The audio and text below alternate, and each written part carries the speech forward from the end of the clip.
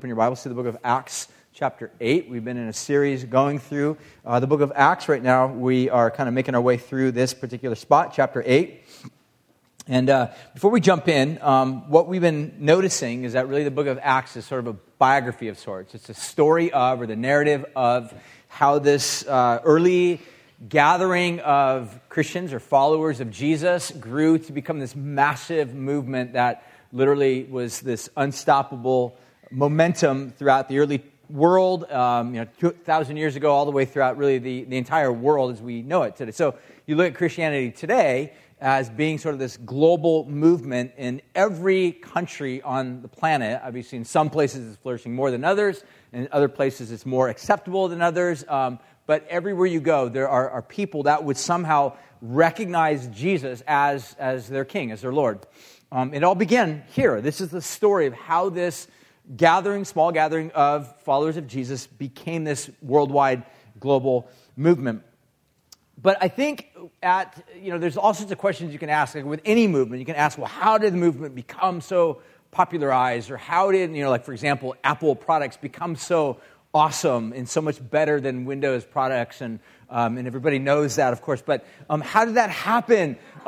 We could say, well, it's a marvel of marketing. Like marketers are really good, and it's kind of a cult-like following, so that people that are into Apple products are like really into Apple products. They're very devoted and loyal to their products. But you can look at a lot of different things like this and kind of wonder and ask these questions. How did this thing get to be what it was? And Christianity is very similar as well. How did Christianity gain this momentum to where it was this unstoppable force, even in the face of extreme pushback?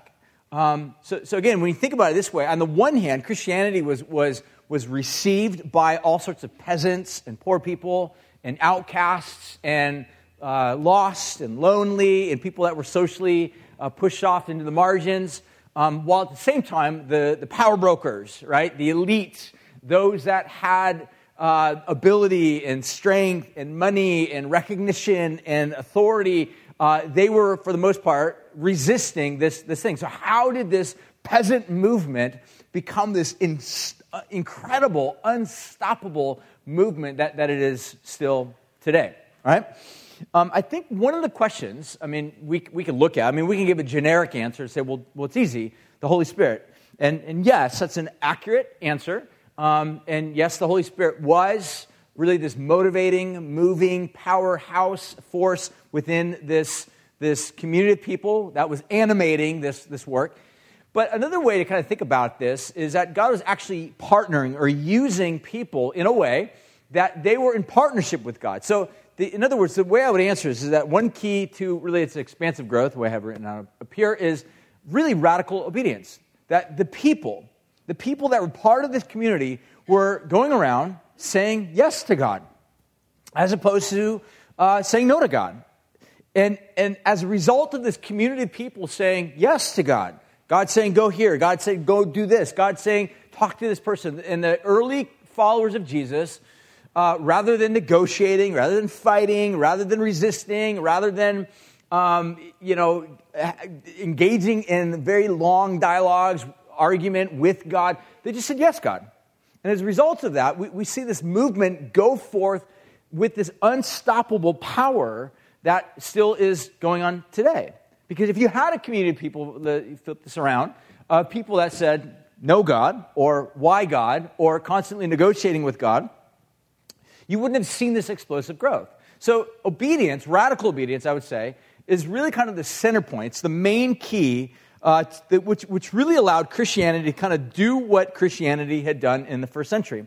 So this story that I'm going to read is in Acts chapter 8. We'll pick it up around verse 26. It's this great story. It kind of speaks for itself, but I want you to listen to it. I want you to enter into the narrative and see within the story that there's basically two characters. One is this guy by the name of Philip. We looked at him a couple weeks ago. He kind of re-enters back in the story, and we hear a little bit about Philip, and Philip literally abruptly ends kind of within the storyline. We don't really see much or hear much about Philip anymore until a little bit later in the book of Acts. He's not a main character in the book, but he is a main character in this little vignette or story that we're going to read.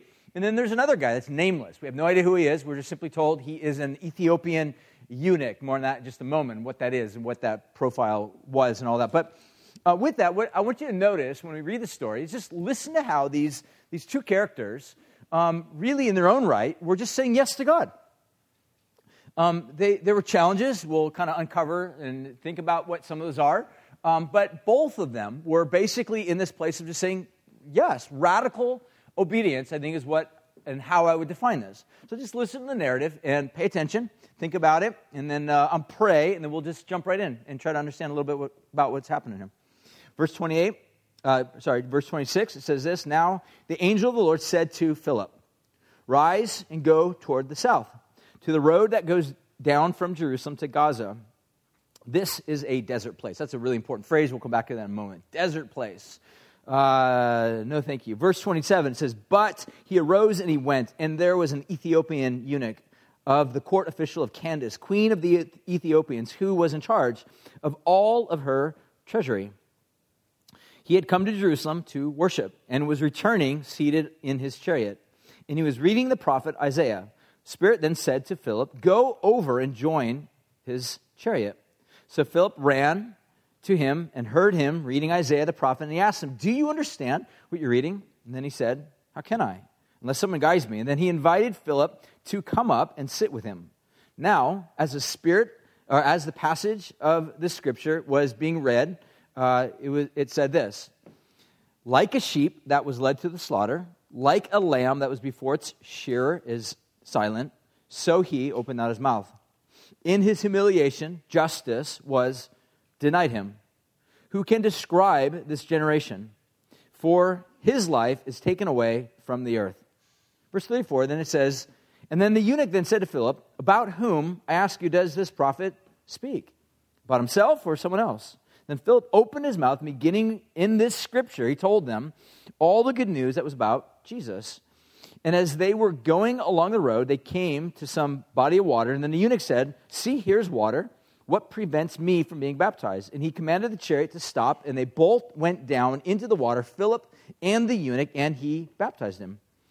Verse 39 says, "And when he came out of the water," just listen, this is crazy. All right? I have no idea what's going on here other than just read it for what it is. It's crazy stuff.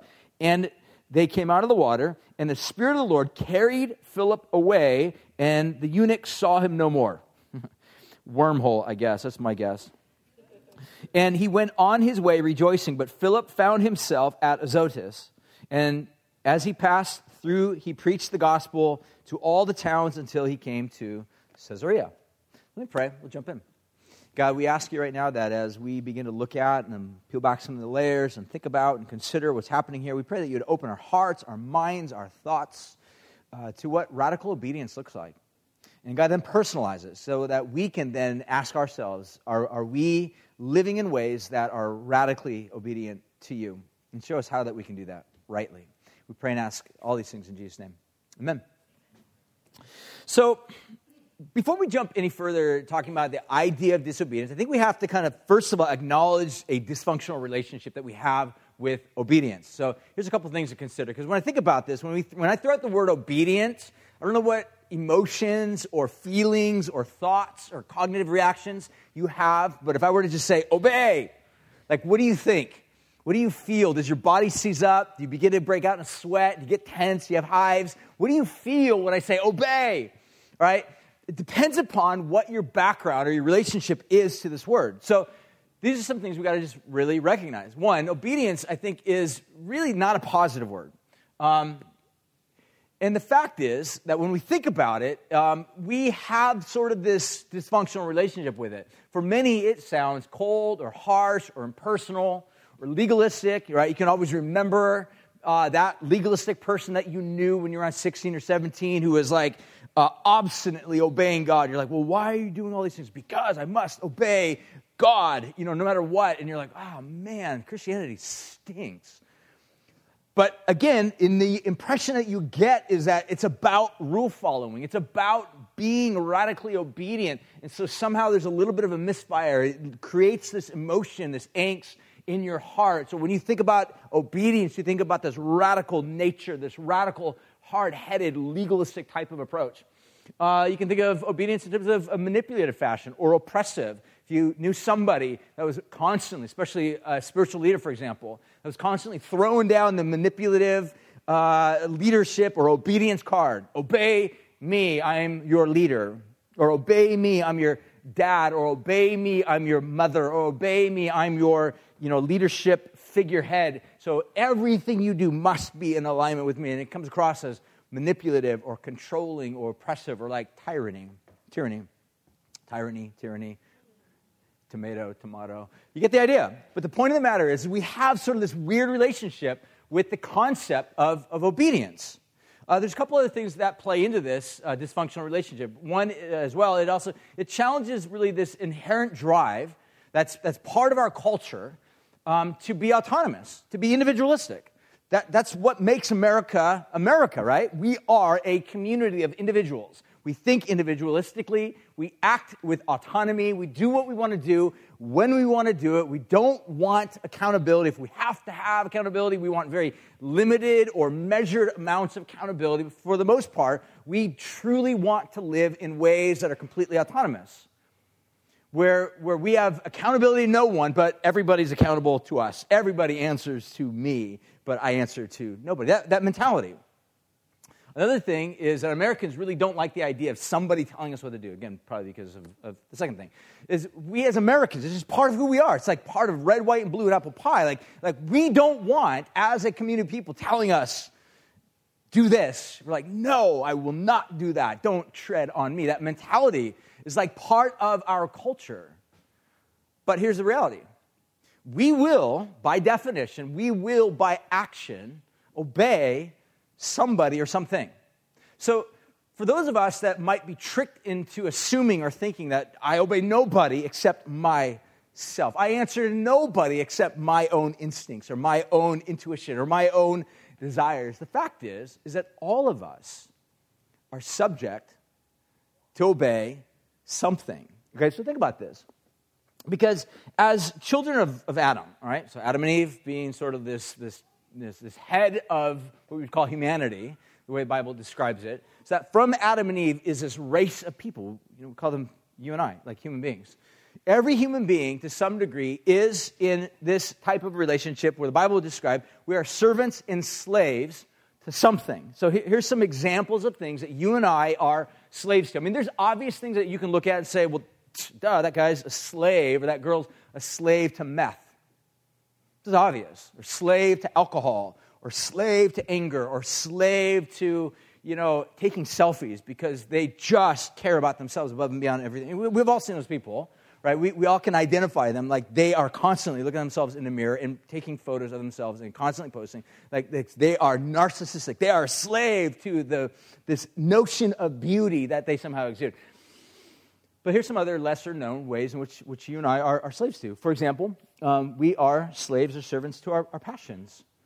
Like passions, lusts, like the Bible describes. Like we have these values or these desires, and when we live according to those things, so think about it this way, our relationship oftentimes with these desires and lusts and passions are, when we have these impulses, if you're a slave to that, then you are powerless to do anything other than that. So let me give you an example. The thought of downloading porn comes into your head.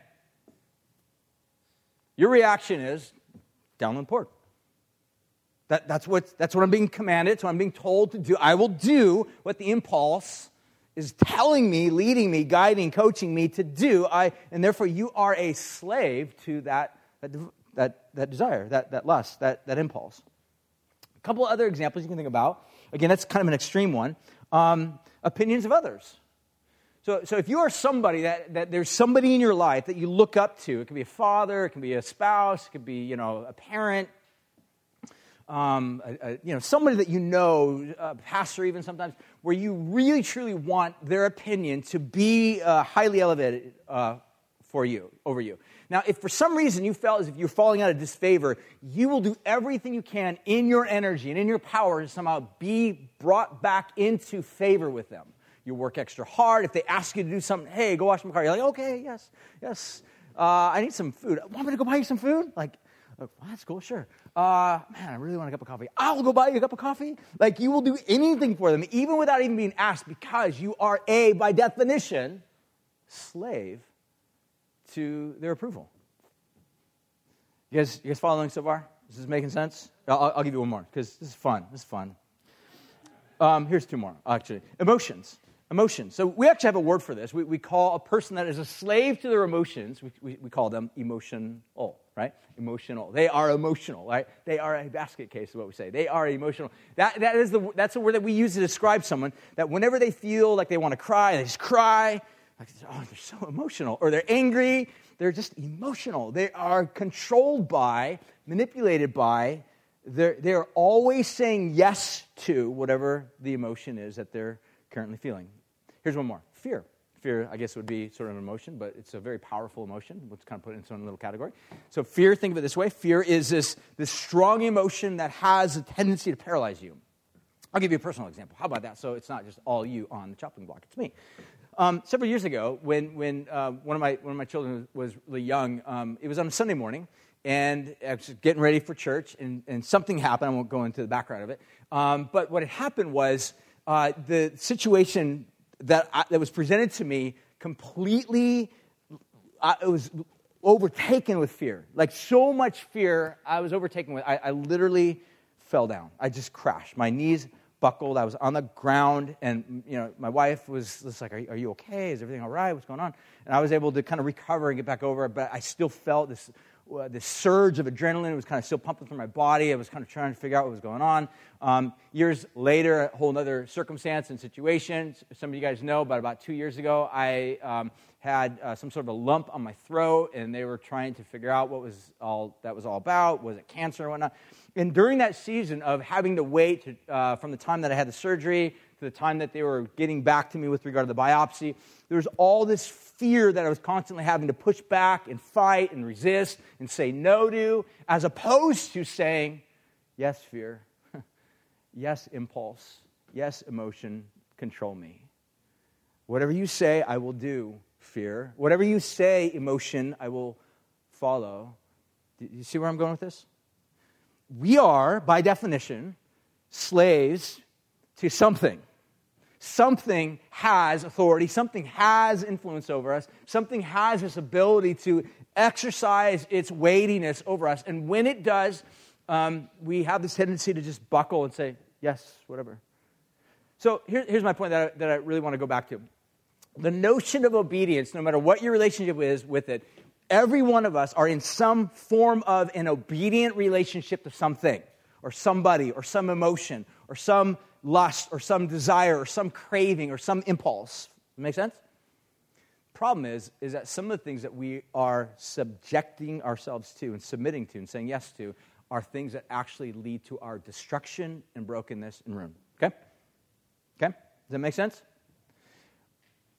For a person that is born again by Jesus, made new, we are basically told that those relationships that we had with these former lusts and cravings and longings and desires and fears and need to be approved by other people has been broken. Jesus has broken those things because we have the approval of God.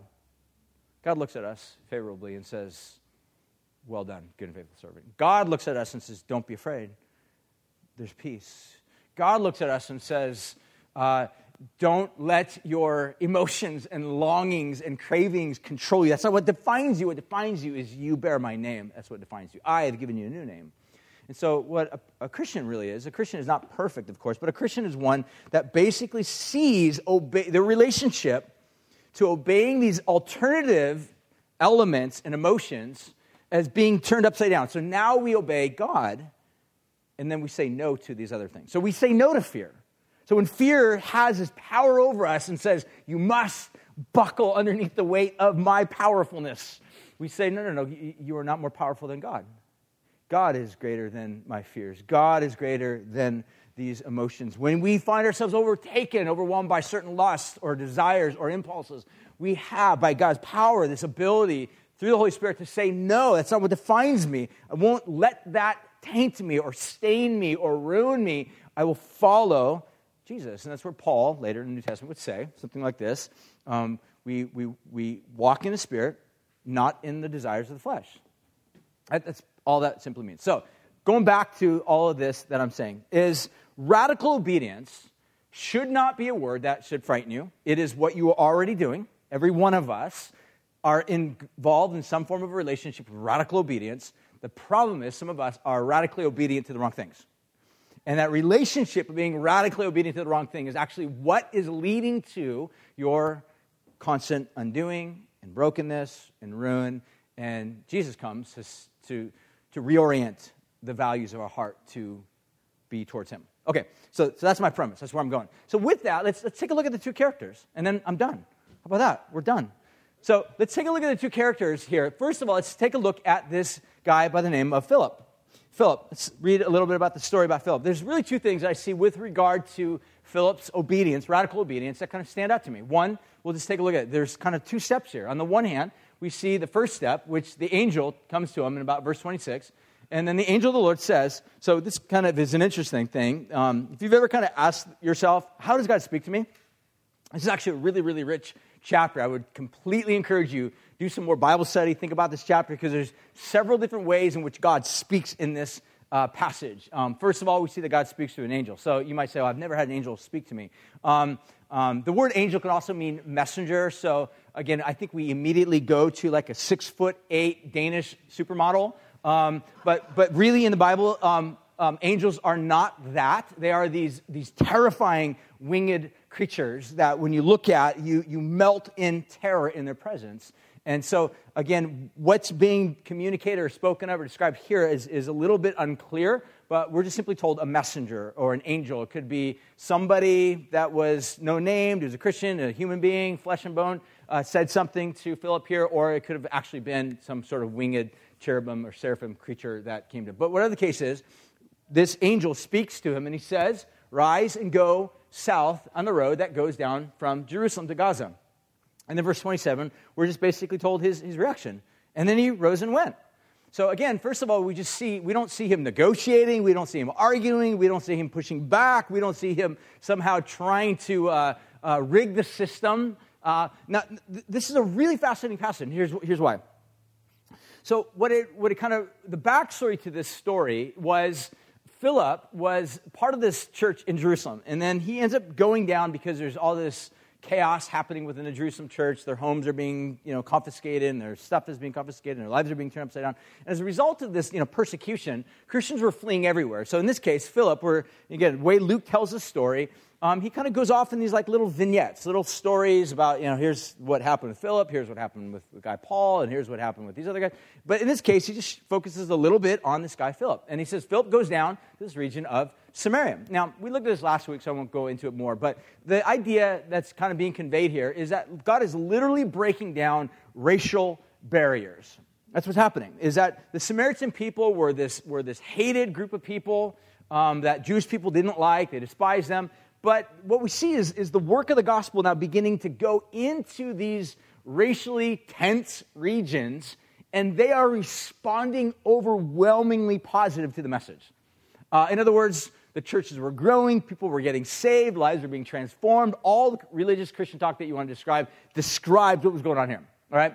Revival, if you want to say it that way. If you're familiar with that phrase, revival was breaking out in Samaria. In other words, this was insane what was happening here. God was just doing incredible things. But all of a sudden, the angel of the Lord comes to the guy that's the main preacher in the midst of this revival. He says, I want you to leave it all. And by the way, here's where I want you to go.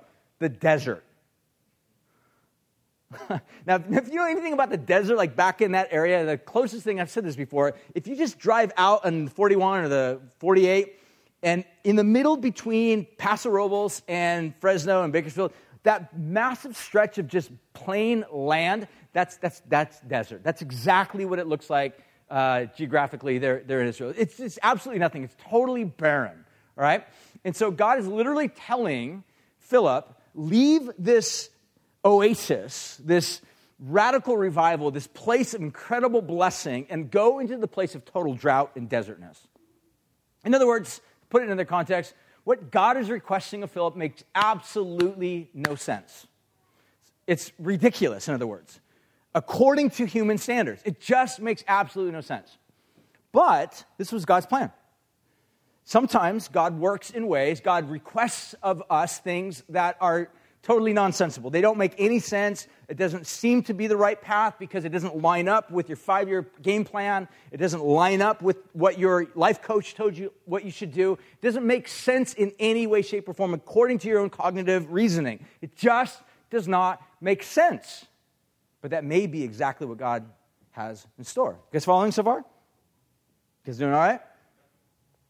But this is the way God oftentimes works. I'll give you an example of this. Years ago, when my wife and I first got married, we were living down in Orange County. I grew up down there. We both grew up down there. We had jobs down there. We worked at the same place. We were, about a year and a half married. So we would literally drive to work together. We would have lunch with each other. We would drive home. People would ask us, don't you get tired of each other? We're like, no, we love this. This is awesome.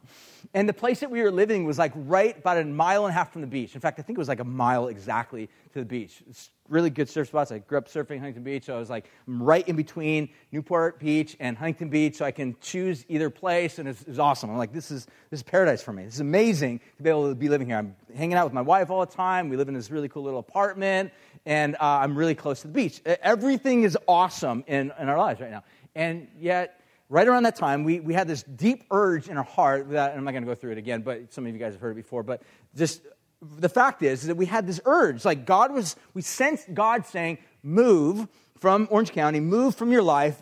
That makes total sense. And not only that, money. Not like we were making a lot of money, but for us, it was like, man, this is awesome. We're newly married. We own like 5 pieces of furniture. It was amazing. Like life was really, really simple and good. So we're like, it doesn't make sense for us to leave all of this, and our family was down there, to go to San Luis Obispo. And some of you might like, well, gosh, that sounds like suffering. God's calling you to San Luis Obispo. Like, look, back in the day, 20 years ago, 25 years ago, San Luis was cool, but it wasn't like as cool as it is today. Like Oprah hadn't discovered it yet. And for us, we didn't know anything about San Luis. All we knew was that San Luis had a pink hotel and a college. That was the only things that we knew. So for us, we didn't know it was like this cool, hip place. We just sensed like God was saying, move to San Luis Obispo. And so for us, we were kind of wrestling with this reality. Like, okay, what do we do? We feel like God's telling us to go. Go plant a church. Go establish a work. And that's what we did. That's. So we took this first step. Now again, mind you, like when we moved up here, we didn't have jobs. We didn't have a place to live. So we were negotiating with landlords. We're like, look, we need a house, place to stay. And they're like, okay, where do you work? We're like, we don't have jobs yet or any source of income. They're like, cool, house is yours. We're like, wait, did you just hear that we said we don't have any source of income or jobs? Like, yeah, that's cool. Here's the key. We're like, okay, I guess God's opening doors. Like step 1, move to slow. Step 2, I'll take care of everything else. So here's the deal. This is how God works. The next thing that we see, step 2, is that the Spirit of the Lord, now in this case, first of all, it was a messenger, angelic being, whatever, spoke to Philip. Philip goes, it's his direct response, verse 27, and he went and he rose, or he rose and he went, sorry, in verse order. And then step 2, it says, the Spirit said to Philip, go over and join his chariot. So Philip ran to him. I love this, because if God would have been like, hey, Philip, here's what I want you to do. I want you to go find the chariot, and step 1, go find the chariot. Philip wouldn't have had any clue what that was all about. But in other words, in order to get to step 2, Philip had to first go by way of step 1. And oftentimes, we as followers of Jesus, we're like, God, I want step 5. I want to know what the 10-year plan is. I want to know what I'm going to be doing 5 years from now. I want to know all these answers right now. And God's just saying, step 1 is what I want you to do. Be obedient. Be faithful to me right here, right now. Whatever that right now is. Be faithful to that. You're like, but it doesn't make any sense. Probably right. It doesn't make any sense. But, again, if God is God, and if we are finite creatures, which means that we don't see things rightly all the time, which means there's a lot of information that may not be actually available to us yet, it should always stand to reason that God's ways will always be higher than our ways. It should always stand to reason that when God asks us to do something, most of the time, at least the initial stages, it won't appear to make much sense. And yet this is how we oftentimes work. We work in these calculated ways, measured ways in which we're like, as long as all of this stuff makes sense first, then I will agree to do it. And again, I just go back to this story with Philip, and none of it made sense to him, but he did it. He did it. So we see this radical obedience, which is what led to this incredible next thing that we see, which introduces us to the next guy, which is this Ethiopian eunuch. So let's talk a little bit about him. So who is this guy? Let's take a little bit of his profile. One, we're just simply told that he's an Ethiopian, which, if you look on a map, Google Map this, you realize that Ethiopia is probably about 2,500 miles south of Jerusalem, like directly south of Jerusalem. That's really far. They didn't have planes back then, they didn't have cars, no high-speed trains. They had camels, all right? Camels, actually, I don't know much about camels. I've never actually ridden on one, but I assume they're actually a lot slower than horses. But I would imagine this guy's on a train or of camels with chariots and whatnot being pulled, and he's got a caravan. He's got people that are with him. So we know that he's Ethiopian. Secondly, we know that he's a eunuch, which back in that culture, a eunuch would have been somebody that basically would be castrated, which means that they would lose and they would be emasculated. And the idea behind that was that you are now going to work for a high-ranking female official, which is exactly what he was. He was the court official in charge of all the treasury. But one other thing that's kind of unique and I think is interesting about his choice. So he chose to become a eunuch. The idea behind this was, your male organ, obviously, was your means. You got to think somehow 2,000 years ago, all right? We tend to think of, those organs as being nothing more than pleasure things. But the reality is back 2,000 years ago, it was your pathway to your future. In other words, you had kids because kids were your means of keeping your name going. Kids were your means of basically somebody to pass on your inheritance to, your wealth, your riches, your land, your territory, your name. You pass it on to so that when you're dead and gone, your name, your wealth, your privilege, your prestige is still going on for generations after generation. That was extremely important back in that day. And this guy was basically saying, I'm willing to lose all of that for my career. And some of us might be like, that's shocking. How can somebody actually sacrifice their family for the career? And it happens all the time. Like even still in our day, like obviously people don't emasculate themselves for that. They just simply don't show up at home. They don't throw the football with their sons. They don't spend time with their kids. They don't hang out with their children. They don't read Bible stories to them. They are simply inundated with work and success and everything else that goes along with that. And they are literally sacrificing their future, their kids, to their career. Same thing this guy did. He just wore it a little bit more obvious, though I don't know how obvious it would be, but you get the idea. So, two of you just got that. All right. He was a court official, and we're told that he was in charge of the treasury. So this meant that this guy was an extremely high-ranking official that worked directly under this queen by the name of Candace, which probably wouldn't have been her name, but a title. This guy, think about him in terms of being like a Ben Bernanke, a chairman of the Federal Reserve. This was a guy that was like an Alan Greenspan. He had extreme power, and it was all there at his fingertips. And this kind of plays into the story, which is kind of shocking, because he had this intense spiritual hunger as well, which plays into the whole story as well. Why is this guy in Jerusalem? Why is this Ethiopian, high-ranking official 2,500 miles away from his career, taking time off? Now, mind you, this probably would have taken a year-long travel. I mean, 2,500 miles is pretty much the extent from California all the way to the East Coast. That's a really far distance, and this guy would have done this by way of camelback. Why is he taking long period off of his career? Now, we already know his career is extremely important to them because he recognizes even though he has literally everything, he's still empty. He still recognizes he needs something. So he's in Jerusalem. He's going to the temple, and he's praying. So he journeys really far to try to figure out and understand who this Yahweh is, who God is, and what God's all about. And then he goes in, and this is where it gets really shocking. Even though this is not mentioned in the text, this would probably be implied because of the fact that he is a eunuch. Deuteronomy chapter 23, verse 1 basically has these rules that were written as to who was included into the worship and who was excluded. And this guy, because he was a eunuch, he would have been excluded. So he would have traveled 2,500 miles, driven by this intense spiritual craving, only to discover he's not welcome. Imagine you put yourself in that place. Have you ever been in a position or been in a place where you deeply wanted to be accepted? You deeply wanted to be the one that was called upon and recognized and affirmed and brought in, given a place, and yet it's the very opposite. You are excluded. You're not welcomed. You are singled out. You are alienated. You are marginalized. You're not the right stuff. That was this guy. So here's the story. So he's on his way back. Still spiritually hungry. Still has a job. Still has a career. Still on his way back to keep going on with life. Still has this deep spiritual hunger. And he's reading Scripture. And this is where we pick up the story. And he's not just reading any Scripture, but the Scripture that he's reading is out of Isaiah chapter 53. Which is sort of this really long passage of Scripture, which because he's got a really long drive ahead of him, all right, 2,500 miles. I have no idea how long that would take, but I would imagine it's a very, very lengthy time. It would have been a very dangerous travel as well. There's all sorts of bandits. I mean, think of the road systems. Back then, obviously, they didn't have the types of security and measures and whatnot that we have today.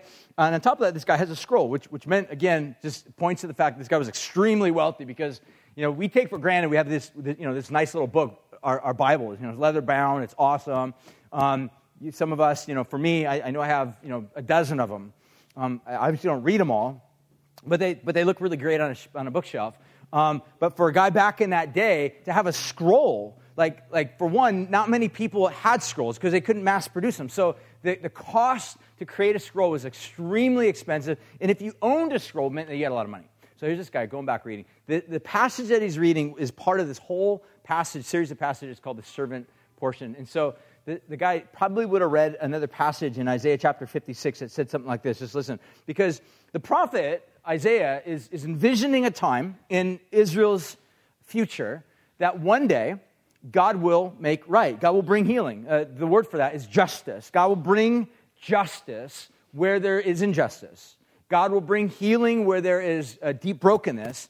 God will restore areas that have been lost and decimated. God will bring in people that have been marginalized and omitted and or rejected for whatever reason. God will do it. God will do it through the means of a servant. And when this happens, it will be this incredible pouring out of God's Spirit. So here's a passage that he perhaps would have been familiar with. It says this in Isaiah chapter 56. He says, "Do not let the foreigners," as Isaiah is envisioning this, "don't let the foreigners who commit themselves to the Lord say, 'The Lord will never let me be a part of his people.'" And then he says, "Don't let the eunuchs say," I'm sure he would have read that and been like, "Don't let the eunuchs say, that's me. Like, I'm one that has given up everything for my career." And then he says, "Don't let the eunuchs say, I am a dried up tree with no children and no future." I would imagine he would have read that and been like, whoa, that's me. I have no future. I've given up. I've sacrificed my future for my career. And right here, he's reading this passage. It says, "Don't let the eunuchs say your life is over." And he ties it back, no doubt, to this passage where he says, here the servant, whoever the servant is, this servant, just listen to it again and just listen carefully to how he describes this. This servant, he says, he is like a sheep that is led to the slaughter, and like a lamb before a shearer is silent. He opens not his mouth. In his humiliation, justice is denied him. So whoever this servant is, and this is what he's trying to wrestle with and wonder, like, how in the world did this happen? Who is this person? Is this the prophet who's writing this about himself? Is this the prophet writing this about somebody else? Who is this person? He's got all these questions that are looming in his mind, but one of the things he notices is that whoever the servant is, he is denied justice. He's denied access. He's denied a future. And he was like a lamb that was standing before its shearers, silent, had nothing to offer, nothing to say. He doesn't open his mouth. In other words, he is crushed, smitten, bruised, broken. And then he asks, looks down and he sees this guy running alongside of him, and Philip's like, hey, what are you doing? And he's like, I'm reading this scroll. It's about this guy that's smitten and broken and rejected, and there's a lot of, relation going on between me and, seeing myself in this passage here. Like, what's going on here? Who is this guy? And Philip's like, well, can I jump up on top of your, carriage with you and come alongside and share with you? He's like, yeah. So he jumps up and begins to share with him. He's like, the fact of the matter is, this is not about the prophet. This is about who the prophet is talking about. This is Jesus. He was alienated so that you who have been cast off can be given a place. He was shown no justice so that you who are constantly wondering where is justice can be given a place, so that you can stand before the judge of the universe and have a verdict rendered over you, not guilty. Because this servant, this Jesus, stood before the king and bore our guilt. And here's where the story just concludes. We're just simply told that this Ethiopian eunuch bought it, believed it, and he sees a body of water. He's like, there's water right there. I want to get baptized. I want in. I want fully to be immersed into this life that this Messiah Jesus has purchased for me. Radical obedience.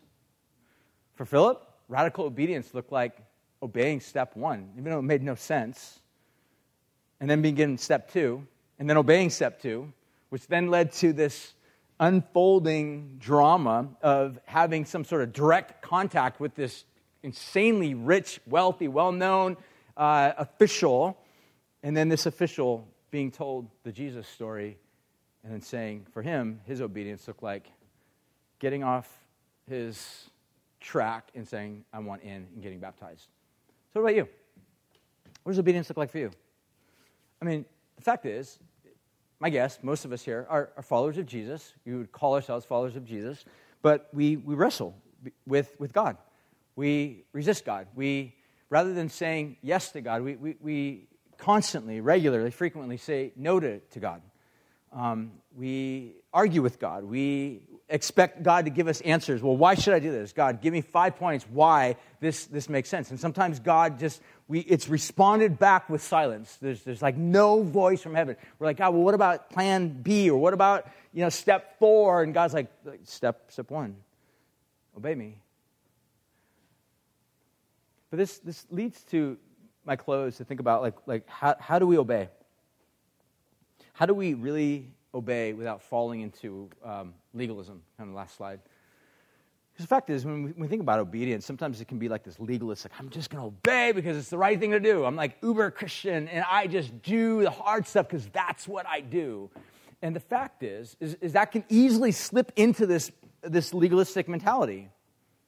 But how do we undo this legalistic bent or veering of obedience back to the type of obedience that is actually life-giving? And I think Jesus says it clearly. He says in John chapter 14, he says, if you love me, you will obey my commandments. So Jesus rewires it and says, look, as you learn to love me, obedience will naturally flow. You will do what I say because you love me. This is radically different than obedience based upon manipulation, obedience based upon oppression, obedience based upon addiction, obedience based upon any other form or fear. This is obedience based upon love. So, how do we love God? John would later say in his little letter, he says, we love God because we see and we know that he first loved us. So let me finish with this. Obedience is connected to love. Love is based upon trust. Trust is based upon the trustworthiness of the person who says, trust me. Right? So you guys follow that little equation there? You guys get that? So how do we know that God's trustworthy? How do we know that God actually loves us? And Paul the Apostle actually would answer that question. He would say, look, by this, God demonstrated his love, that even while we were yet in direct rebellion, saying no to God, giving God our middle finger, God died for us through Jesus, sent his son, buried, crushed, bore our sin, bore our shame, bore our brokenness, so that we who deserve that can go free. And to the degree that you believe that, actually sets you free. It sets you free from feeling like you have to be a slave to the affirmation of anybody else, or free from being a slave to fear, or free from being a slave to your emotions or your wayward desires that fluctuate. Sometimes they're up, sometimes they're down. It frees you. You're free. You're a free person. And now within that freedom, you use that energy and the strength and the power that you have to obey this God that keeps bringing you back into life. But you're like, well, what if God makes no sense? You obey. Because there's a lot of times God doesn't make sense. But that's not because he's confusing. It's because we lack info. So we're going to respond. And I want to finish by just simply saying next week, and this is kind of my announcement, that we will be having our baptism. And we mentioned this for the past several weeks. So next week we'll actually not be here. So if you show up at church, there will be nobody here. We will all be at the beach celebrating Jesus' good works, because there will be people that will be going forth into the water being baptized. It's just like the Ethiopian eunuch. It's their way of saying, I'm totally in. There's nothing about me that is partial. I'm totally 100% in. This is the thing about baptism. This is one reason why we really kind of firmly believe that baptism should be not about like sprinkling. I get that. Maybe if there's no body of water, you can do that. But about being in. It's the idiom, the metaphor is I'm completely in, completely under the water, and completely submerged, and then completely come out. Because that's the Christian life. It's not about just simply being sprinkled with some religious overtures and desires, but it's about being completely transformed by this God that does good for people who trust him. So check out this video, and then I'm going to have the worship team come on up, and then we'll respond by singing, partaking of communion, praying. If you're here this morning and there's anything that's going on in your life, you just need prayer. Any addictions, any emotions, any things that are crushing you, destroying you. If you're here this morning, you're not a Christian, and maybe you want to become a Christian, you want to follow Jesus, and whether you would like to get baptized, or maybe you are a Christian, you've been a Christian for a long time, you've never been baptized. You're like, I've never been baptized because here's my good reasons. I don't want to get wet. Like whatever reasons we give, like it's embarrassing. But the fact is I just be really honest with you, like this is a time to just simply say, this is not about me. This is about the one who gave himself for me. And if the one who gave himself for me gave himself in his entirety to me, then how could I give any less to him? I'm all in. If you want to be baptized, you can talk with someone. But check out this video, and then we'll sing a few songs, and then we'll finish. Sound good? Let it roll. Here we are at Avila.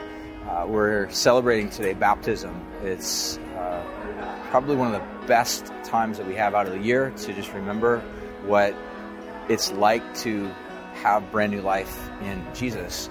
Jesus not only gives new life, Jesus washes and cleanses us. Jesus brings people into a brand new family, and that's what baptism is all about. And that's what makes this whole event so powerful and transforming, because every human being has a sense of being broken and filthy and dirty. Every human being has a sense of feeling alienated or lost, and every human being has a sense of dealing with death. And yet Jesus undoes all that, and that's the story of the gospel in short, and we get to celebrate that in every person that gets baptized.